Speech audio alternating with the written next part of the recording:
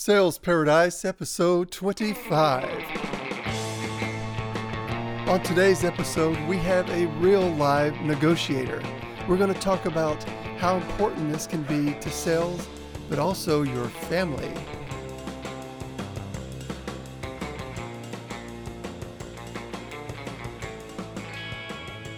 All right, well, welcome back.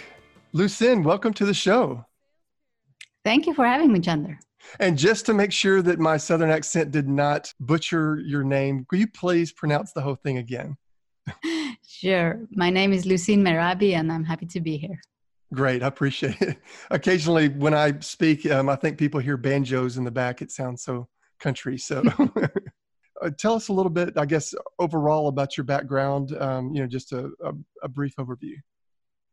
Well, in a nutshell, I started the first part of my career in finance and investment banking. So I was head of sales and business development for big financial institutions, living in the Netherlands and France. I did that for about 12 years. At the end of my career in finance, I was working for the Paris Stock Exchange.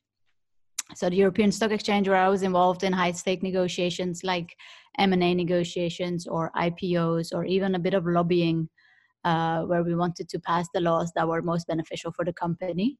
And because I was involved in all those negotiations, my company brought in two professional negotiators to train us in a year-long masterclass. And that was really fascinating because those trainers were actually professional negotiators on the field, like hostage negotiation, suicide negotiation, those kind of negotiation that they were dealing with. So I thought I was really passionate, and that increased my negotiation skills even further. And I loved working with them. So I continued until I got the certification to be a certified professional negotiator. So all that was in 2013, 2014.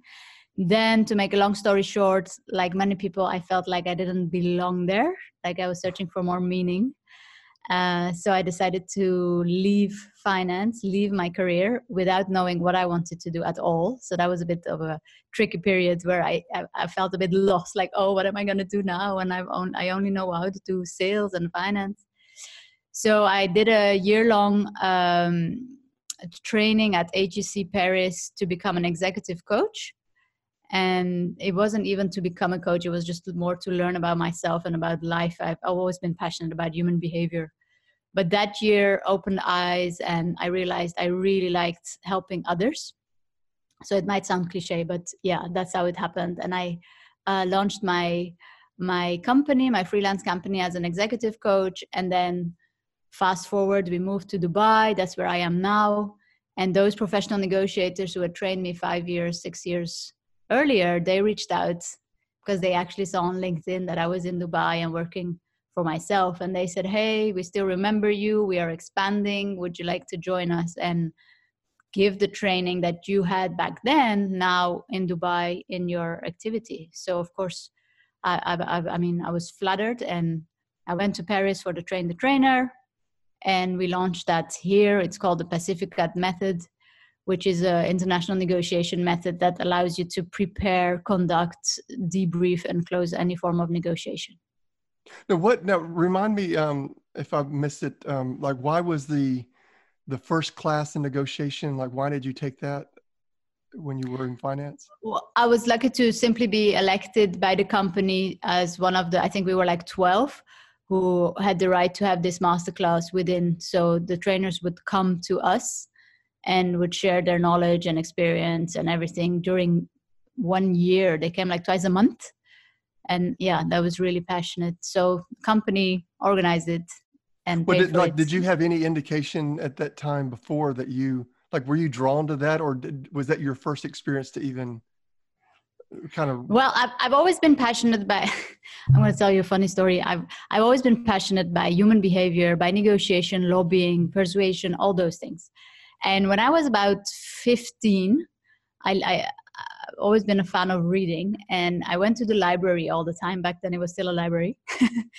And I went with my sister, and we would take all these books for a week and then take them back. And once I took a book that was called How to Become a Better Lobbyist. And I remember my sister asking me like, what does that even mean, Louis? Can't you just take books of your own age? So my passion has always been there. And plus we grew up in a family with a bit of a tough father. And I was always pushed forward to negotiate things with him, like until what time can we go out and all those things. And then, of course, in my job, I had to do it all the time. So I think there was always this natural, I always liked it, the whole art of how do you talk to someone and get things done, and, you know, while being still keeping your integrity and ethics. So it's always been a passion. That's why when I was elected to do this masterclass, I was really happy, and I made sure I never missed any class. And then while I was doing it, it was again confirmed that I really loved it. At the end, we had to do the NST, which is the Negotiation Skill Test and Assessment. It's an online test that allows you to evaluate your level of a negotiator. And I happened to have a very high score. So that was for me a confirmation, like there is something here. It's more than passion. I mean, I really like it, because in general, if you ask people about negotiation, I always ask them, there is this negative connotation. People think about negotiation like a kind of manipulation or sales or cheesy, or there is still this negative thing surrounding the word, the verb, negotiation. So I've also made it one of my missions to actually change that, to say that for me, negotiation is and for me, the best way of dealing with conflict. Now, that's really interesting, because I think even in a sales situation, our prospects out there, lots of times we don't think about that, whether they're conflicted in their mind or like them deciding what to do, that there is actually conflict. You know, there's a conflict of them deciding what their solution is going to be.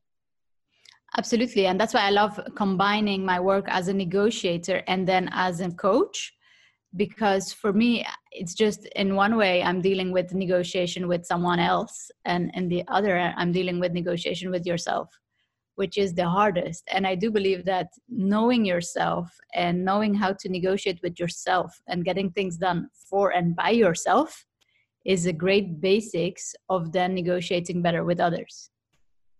Now, is there a chance that without anyone telling me, that my kids have taken any kind of class from you, because they've gotten really good at negotiating things from me? Maybe that, I don't, there may not be a win-win there, you know, where they No, have you been coaching them, or? I've also asked myself the same questions, like, are they listening when I'm giving training? Like, do they know? Because they literally use the techniques that I'm teaching others. Yeah, negotiation with children is always tough, and that it has three reasons actually. One of them is with our children we are compassionate, whereas when you negotiate with others, it's always very good to be empathetic, but without going into becoming passionate, because then you always feel for them and you want them to win as well. So that's one of the reasons. With our children, we love them, so we are compassionate with them. Another reason is that children, well, depending on the age, they don't necessarily know that there is an end to a negotiation, that we're not going to go on and on and on, that at a certain point there is a decision to be made and to be respected. So that's another thing that makes negotiation difficult with children. And the third one is, well, there are many reasons, but the third reason is also that children often, again, depending on the age, don't know what is negotiable and what isn't. So they just try everything. They think everything is negotiable and everything is on the table. So it's up to us as parents to always also remind them of, okay, until here and not further. This is negotiable. This isn't. This we can discuss about. This will always be decided by me. And these things are never negotiable. But I think for me, negotiation is one of the crucial elements and aspects and skills to have in life. So I really encourage them to learn, and I teach them about it, and I tell them that it's very important to know how to negotiate, and I encourage them to negotiate with me. And frankly, when they come up with good reasons and good negotiation tactics, I actually give in and I tell them, yeah, well done. That was a great negotiation. Oh, yeah. inspire them, like, yeah, well done. I don't have anything else to say. Good points. Okay, let's do this. Even though I had in my mind, like, no, we're not going to do that. As long, of course, as long as it's clear for them what the barriers are, like until where can you go and on which points, and what will always be decided by the parents. But, I like what you said when you said that they made, I don't remember, they made their point or they made the case but the whole thing, as far as with them negotiating with you, it's like they either help change your mind or they basically figured out a way of, okay, well, why is this going to be important for mom? It's almost like they brought you around instead of just instead of just like, please, please, please, please, that it's more of like it's almost like they got creative in how they asked you. Or exactly. And that's an important skill to have, like in life, especially now with artificial intelligence coming up. I mean, it's only going to be these human aspects that will be important for their lives. I mean, all the jobs that they're going to do probably don't even exist yet. So I think it's important that we help them with the human skills as much as we can. And also when there is a sibling fight and they're like, Mom, I'm like, if I come in, the solution is always going to be less than if you guys find a solution in between you, two of you. So now they're only 5 and 8, but they understood that we better find the solution ourselves, because if we call in Mom, the solution is not going to be that as good. So that's just always given me a bit of air and free time. Like whenever they call me, I'm like, are you sure you want me to come in? Are you sure you want me to come down? And then they're like, no, never mind. We'll find a solution. We don't want the professional coming down. Well, but that brings up a good point too, is like, as a parent of 3 kids and half the time, I think it's like 15 kids because of everyone at our house. I feel like a big part of being a parent is being almost like a referee at times, almost like a mediator. So how would you contrast or compare like negotiating compared to mediating? Well, when I negotiate for a company, I obviously want that company to win. And if I mediate between 2 parties, then I am supposed to be neutral.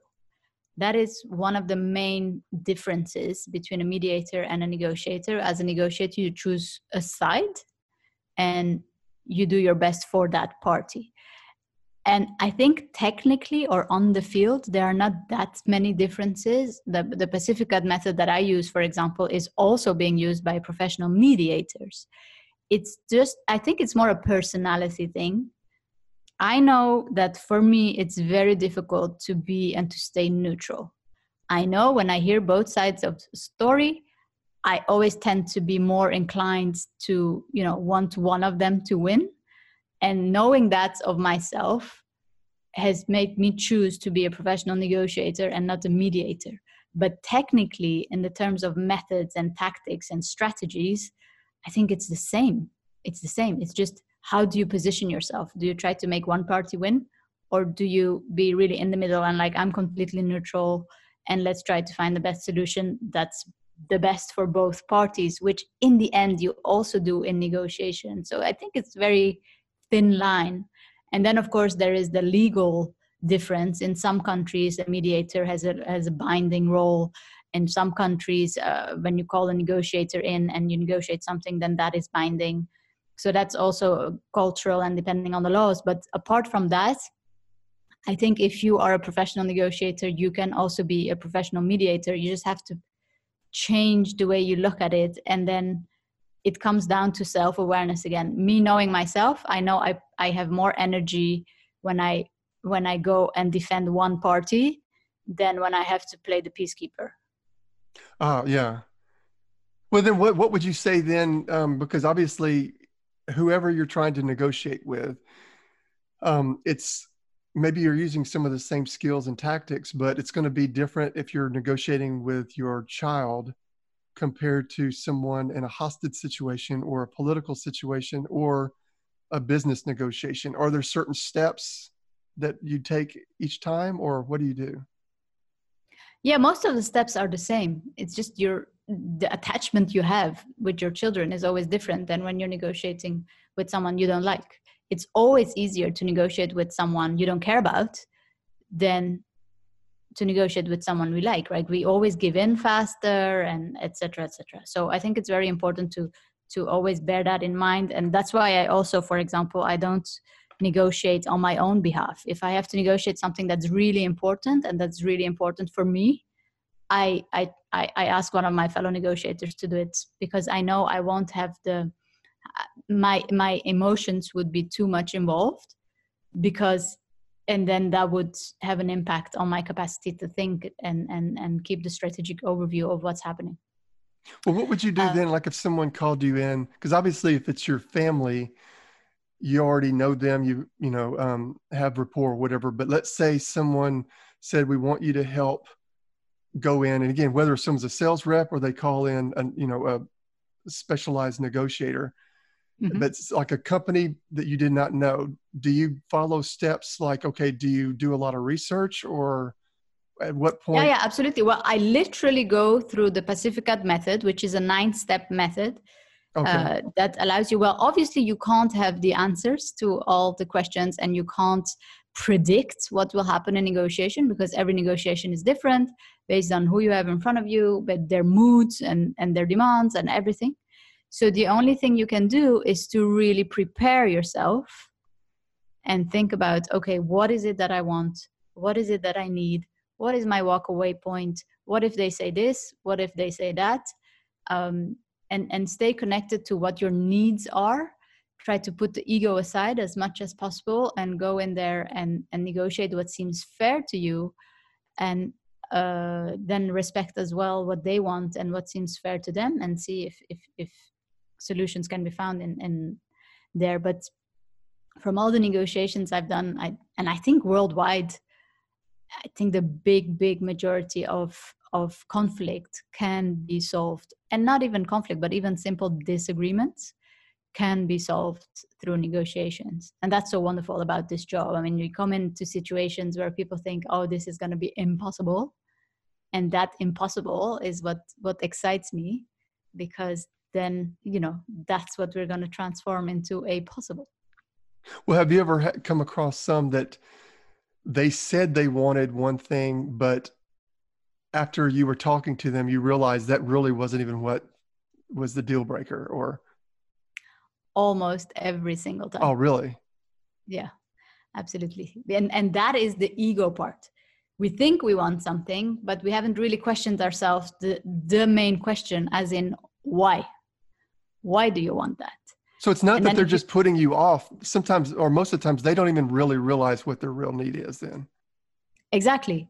And that's why it's so crucial to also know how to negotiate with yourself, and to have at least a minimum level of self-awareness. Like, who am I? What do I want? What are my values? What are my negotiables? What are my non-negotiables? And work on that. And it's the same when I do coaching with people. When they come to me and they have a goal, I say, okay, this is your objective now, but first we're going to do a deep dive in your life. And then I'll ask you again, what is it that you want?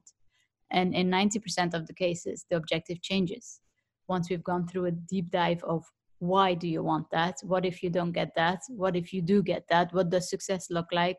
And is there any other way to obtain what it is that you need instead of what it is that you want?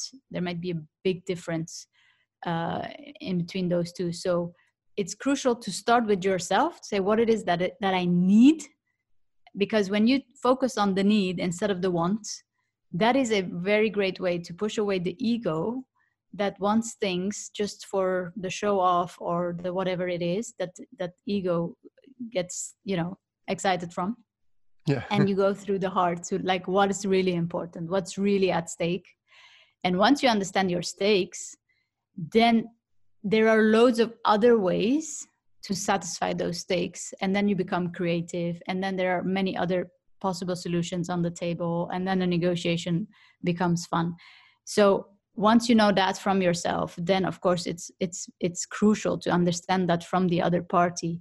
And as you rightfully said, sometimes people don't even know themselves what they really want or what their stakes are.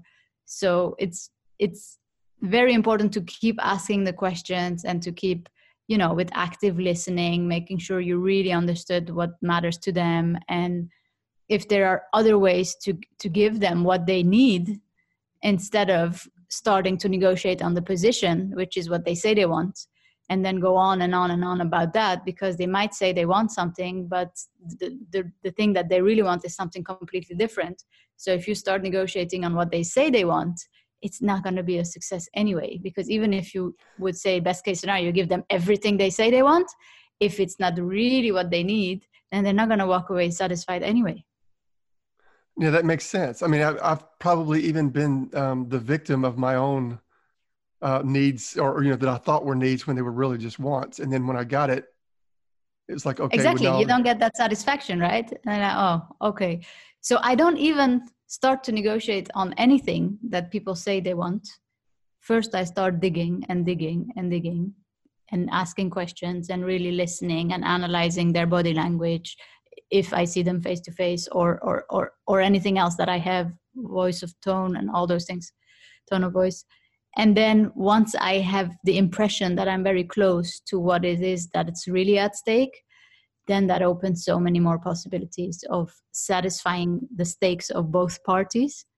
Because that's when you feel satisfied, that's when you feel respected, that's when you feel like you have an ethical negotiation, and that's when you can hold the relationship for further. Because we always think, many people think short term, whether it's in sales or negotiation, like let's get this deal.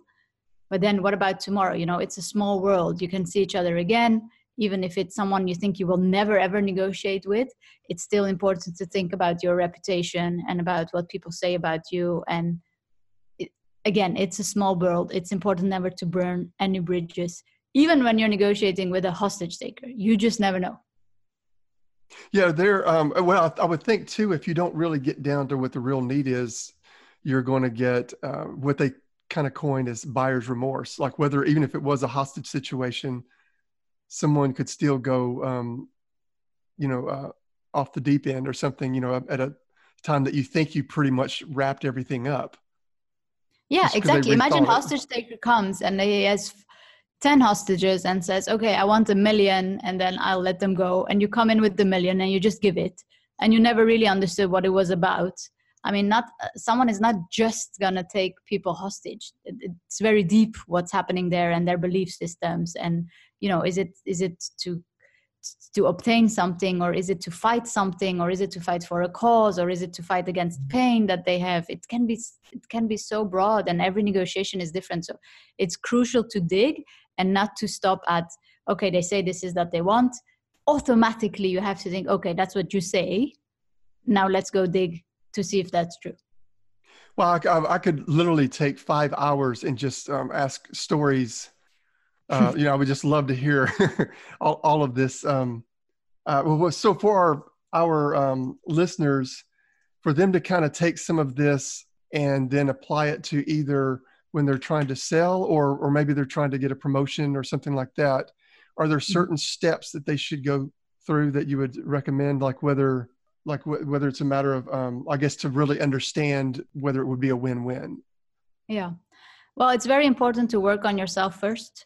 Okay. The state you're in when you negotiate is really important. Someone else can just sense whether you are motivated to negotiate or not, whether you are genuine, whether you are full of energy, or whether you are tired, and everything. Those are signs that whether you want it or not, people pick up intuitively, so they can use that against you. So make sure your state is good. Then number 2, make sure that you know what it is that you really need, by trying to squeeze as much as possible the ego aside, and then go and negotiate on what it is that you need and not on what it is that you want. Always try to do your homework and gain as much as information as possible about the other party, about who they are, what they do, and what is important to them, so that you can kind of prepare yourself of what it is that they will ask. 4th point important is also to always look at what is your negotiation power, like what is the situation rationally, and what is it that you really can ask. I mean, for example, if it's a salary negotiation, do your homework about what is the reference, what is normal in this company. I mean, is it 1%, is it 5% per year? Did your peers get any salary increase? And what is the reason that you want the salary increase, against going back to what it is that you need? Many people think about the money, and without asking themselves like, why? Okay, you want 5% increase? Why? And asking yourself, for example, the why question like 10 times in a row really allows you to go to what really matters. Like, you want 5%? Why? Okay, so that I can buy more stuff. Why do you want to buy more stuff? And then asking yourself those questions, because in the end, some people might really want the money because they just can't make ends meet at the end of the month. Some people might need more salary because then they can buy more stuff to show off. Another person might want a salary increase because they think then that will give them more prestige. And then another one, it's not even about the salary, but it's about the recognition or about the title. So once you know that, it's much more easier to go in and get what it is that you need. Fourth point would be really connecting with the other person. So building rapport, if that's not there yet, but then always staying respectful, full of empathy, and being assertive, by always saying what it is that you want while respecting that the other person might want something completely different. And always knowing how to close a negotiation, whether you have an agreement or not, how to walk away from there and still being able to look yourself in the mirror and still look at each other with a respectful way. I'm definitely going to be armed a lot more to deal with my kids, just based on some of these. Well, if you want an insider trick, I learned this from my own mentor, Laurent Combalbert, who trained me, and I love this. He wrote a fantastic book. It's in French about how to become a better negotiator than your kids. I think I read the book like 7 times inside out. And one of the simple tricks that he has, well, it's not a trick, I think it's more like a respectful way of parenting, is he says, depending on the age of your child, of course, but I've done this with my son last year, is we sit together and we make a list of what is negotiable, what is not negotiable, and then what is never negotiable. So what's on the never negotiable list are things that you never even talk about. It's just, we don't even talk about it. This is a fact, so don't even try. And those are things like, for every family it's different, but for example, politeness, security, hygiene, all those things that are just never negotiable. Yeah. For example, my son was always struggling with the seatbelt. Like, no, I don't want to put seatbelt. No. And I said, that is never negotiable. So once we made the list, I sit in the car and I just say seatbelt, and he puts on the seatbelt because he knows we're not even going to talk about that. And then on the non-negotiable list are the things that normally are not negotiable, like, for example, brushing your teeth before you go to bed. However, in certain extreme cases, it's okay. So, for example, when we go out and he falls asleep in the car, I'm not going to wake him up to brush his teeth. I'm just going to put him in bed. So that comes then on the non-negotiable list. And then the negotiable is everything that you can negotiate on. It's like, on the non-negotiable list is doing your homework, but on the negotiable list is when you do your homework. All those little things. And obviously, as parents, you have to make sure that the negotiable list is the longest, because then you show them like, this is a democracy and you have things to say, and there are a lot of things that you can decide on, so that the child also feels empowered. Like, whoa, okay, I do have a lot of power. I actually love that. I mean, I think that's great. No, but I'm thinking of just now. Everyone should do this. But yeah, and it makes it to where, like you said, not only it gives them where they feel like there's a long list of things they can negotiate on, and so it kind of empowers them, but it just makes sure everyone's on the same page. Because I think of all the times that I've been the recipient of trying to be negotiated to on things that I consider non-negotiable, but if I had a list known for them, yeah. And you can even, make it fun while you make it, because the biggest negotiation is to negotiate that list. Right. Yeah. No. So you empower them, and you make them part of the decision-making process, and then you agree on it. And we even wrote it down, and I don't know where we put the paper, but we wrote it down. And the whole fact of writing it down and negotiating of, I think this should be on this list, and I think it should be on that list. And, and he's seeing that the negotiable list is like a lot. Like, for example, he wears a uniform in school, but when he comes home, he can choose whatever he wants to wear. I don't care. So then he comes home, and we never have to have, there are just, when you make this list, you empower your child, and also there are a lot of subjects you just never have to talk about anymore. So it saves you a lot of time and energy and conflict. Well, and the same technique, which that is just, it's fun family, in parenting and everything. But I think about, even though you may not have the list when you're trying to negotiate for a job or a sell, still the same process. It follows exactly what you were talking about earlier. Exactly. Yeah. That's why I love the Pacificat method. It gives you like a reference that allows you to think, okay, did I think about everything? Did I prepare everything? Am I ready to go in here? Obviously, you can't predict anything, but might as well be prepared as much as you can, right?